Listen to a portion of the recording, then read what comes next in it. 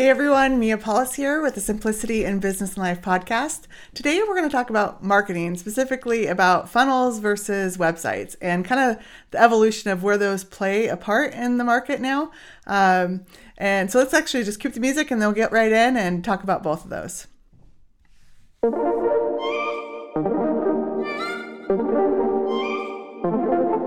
No, it doesn't have to be so hard. No, it doesn't have to be so hard. Business and life made simple. Okay, so marketing is one of my probably newest favorite things. My background's in accounting and finance, but over the last 3 years, I feel like I've been getting, almost like a full degree in marketing. I've just been reading a lot and researching a lot and trying new things and testing and tweaking. And while I don't necessarily love doing all the back end work for marketing, I really enjoy just the concept behind it and really just being able to get our messaging out. And I know that's such a big struggle with a lot of entrepreneurs. You know, sometimes we have that mentality, if we build it, they will come. And believe me, I've had that mentality back in the day when, you know, I would get a big office and had big leases and I was like, oh, you know, you get excited about the vision and then you expect everybody just to kind of start showing up and the clients and you're just going to fill up the office. And then now I'm grateful. Like we've been virtual now for 5 years. And so it's been, I love not having office rent. Like it's one of my best, joys of how the economy has evolved and how business has evolved and how technology and everything is happening.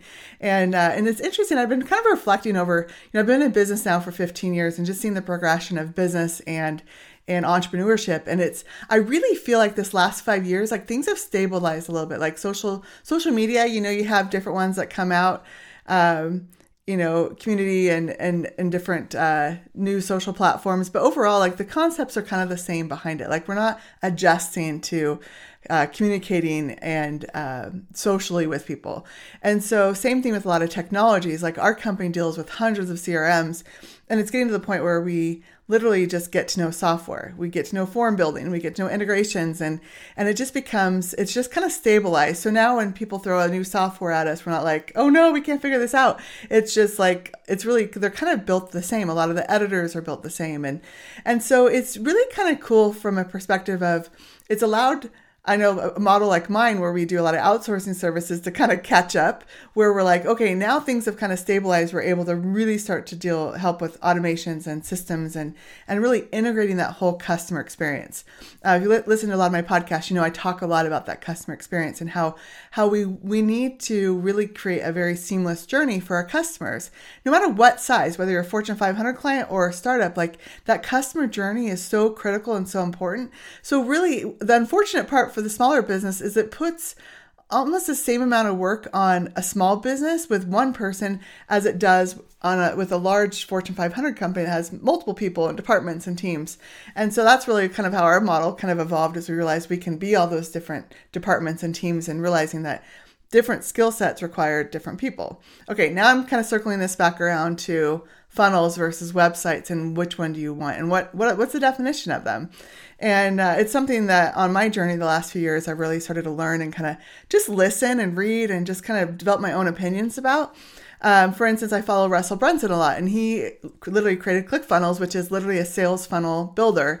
And so a funnel to me is like a very specific kind of journey you're walking that customer through. You know, you have your hook and then you have kind of the emotional kind of story and the emotional elements of you walking them through how you can really help them and solve their problem. And then you get to more of the logical reasons why, and then you have the different like offers.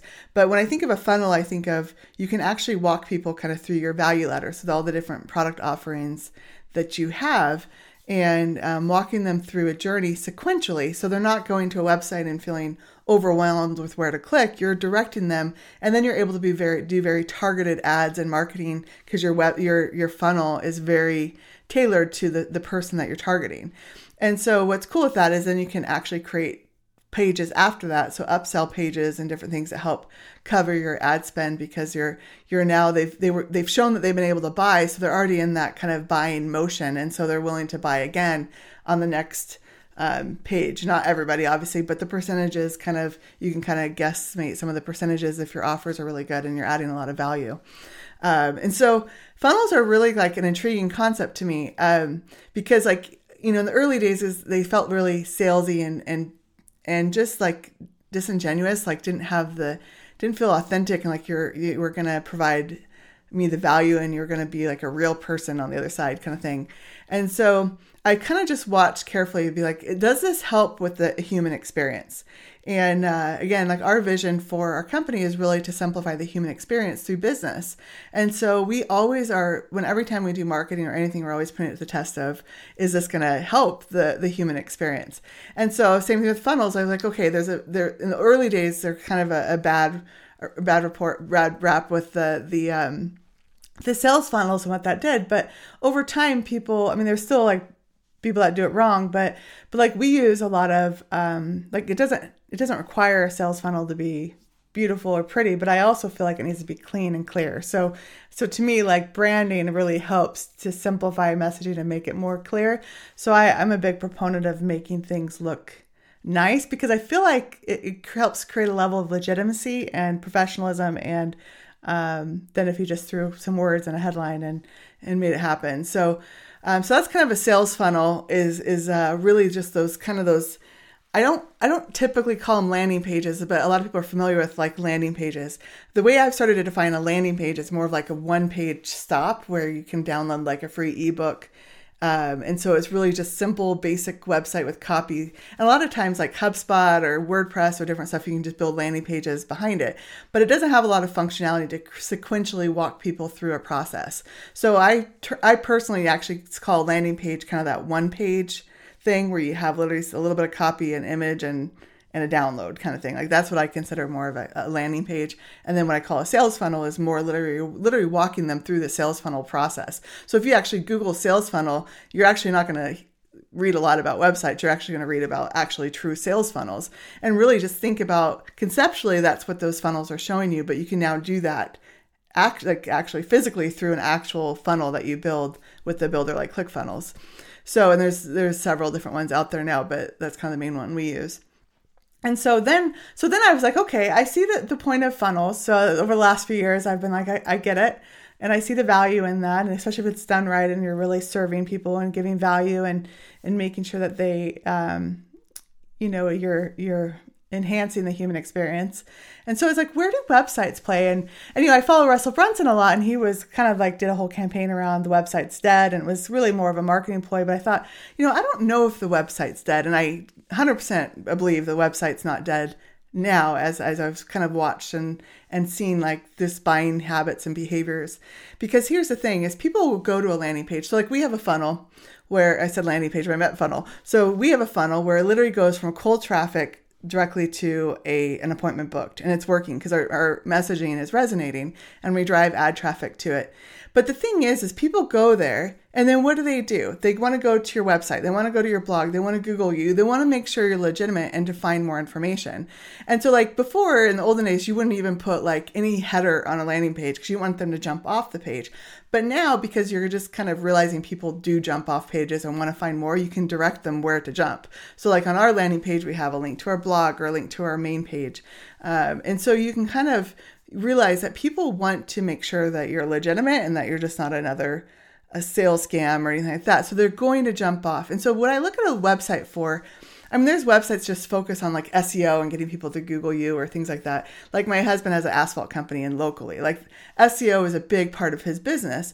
And, but for some keywords, like there's so much competition. Like I actually focus more on driving traffic to a funnel, and then assuming that the website is where they go to really learn more about you. So I really focus the website on really, like, if you think about every question, any objection, anything that a customer has ever asked you before, that is what you need to cover in your website.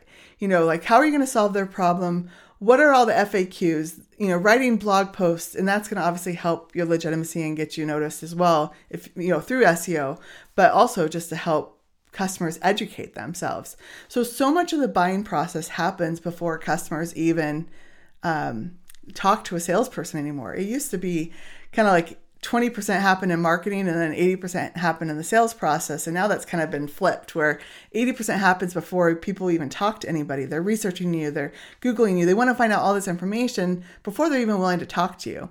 And so the 20% happens really in that sales process. And that's really where the relationships and the nurturing happens. And so I really believe that they're both equally important, and they can work really well in tandem together. And so it can kind of feel overwhelming to like a startup or a new business. And so I always suggest like get your main page going, and you can always create a very simple main page if you have to, where you can drive traffic where they don't get confused on where to go. If you think about a lot of the new websites, they're very clean. They're more of a scrolling pattern with chunks and sections, where back in the day it wasn't that. There was all these different components, and you had to kind of like, you know, where your eyes should go. And so websites are a lot cleaner. So if you're just starting out and you're like, which one do I do first? I think a website's a good place just because it helps you start dumping content and dumping information, and like starting to write blogs, starting to write copy, starting to create videos, and just posting it all on there. And it kind of becomes this, you know, a CMS, kind of a content management system, so to speak, where you can start to glean that copy and say, okay, now let's create a funnel where I can really drive my audience to. And websites don't have to be super expensive. Like I'm all for templates. Like back in the day, like it was the thing to create big custom websites. You spent $10,000. Like you can get a simple enough website done for $1,000, $1,500. And if you don't have that money, you can always get like really do like a Wix site and make it look pretty decent. So I don't think like the fact that I say that's your first step, like doesn't have to be super expensive to do that. But I really, really believe in both of them working together, and really realizing that it does so much of the work for you. It's interesting. We grew so fast that I actually, for 2 weeks, I'm now out of them now, but like for 2 weeks, I was literally doing like back-to-back lead calls, helping the team out.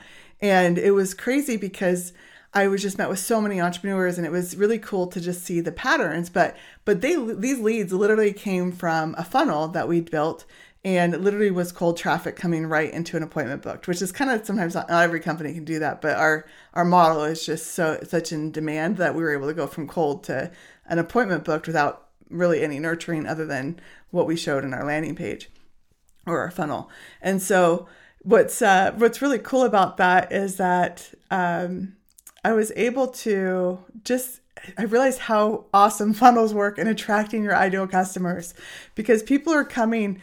Like one day I had like 3 people that were like, I was scrolling through Facebook or Instagram, and then I saw your ad and it just spoke to me, and I was literally just thinking how I needed somebody like that, and then there you were. Like that's what these funnels are for. Is it's so directed to the audience you're trying to target, your ideal customer, that it does all of the screening for you. I mean, you obviously have something you have to screen after, but it's really cool to just see how that all works.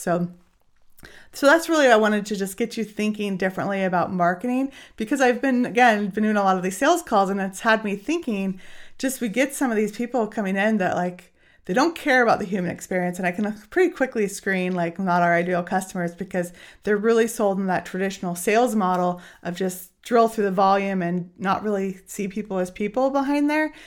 So you lose touch in that sensitivity to what their needs are. And everything we always do in our organization, we're always want to never desensitize ourselves. It doesn't mean that we don't do cold calling. It doesn't mean we don't use bots or automation, but those things are always there to enhance the human experience. So the more you can do to warm up the leads, the more you can do to give them that personal touch, it helps so much.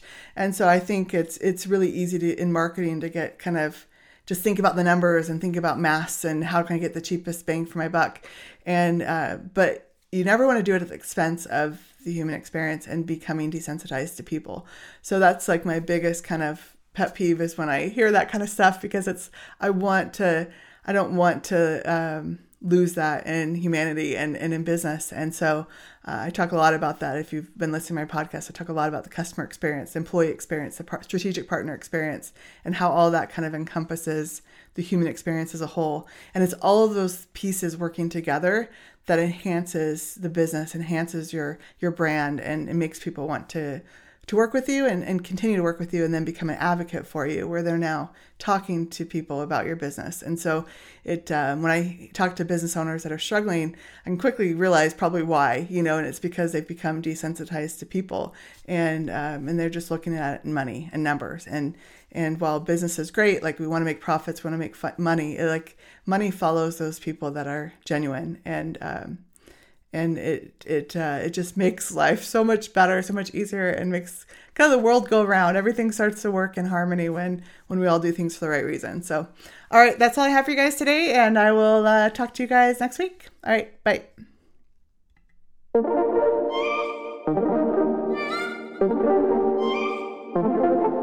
No, it doesn't have to be so hard. No, it doesn't have to be so hard. Business and life made simple.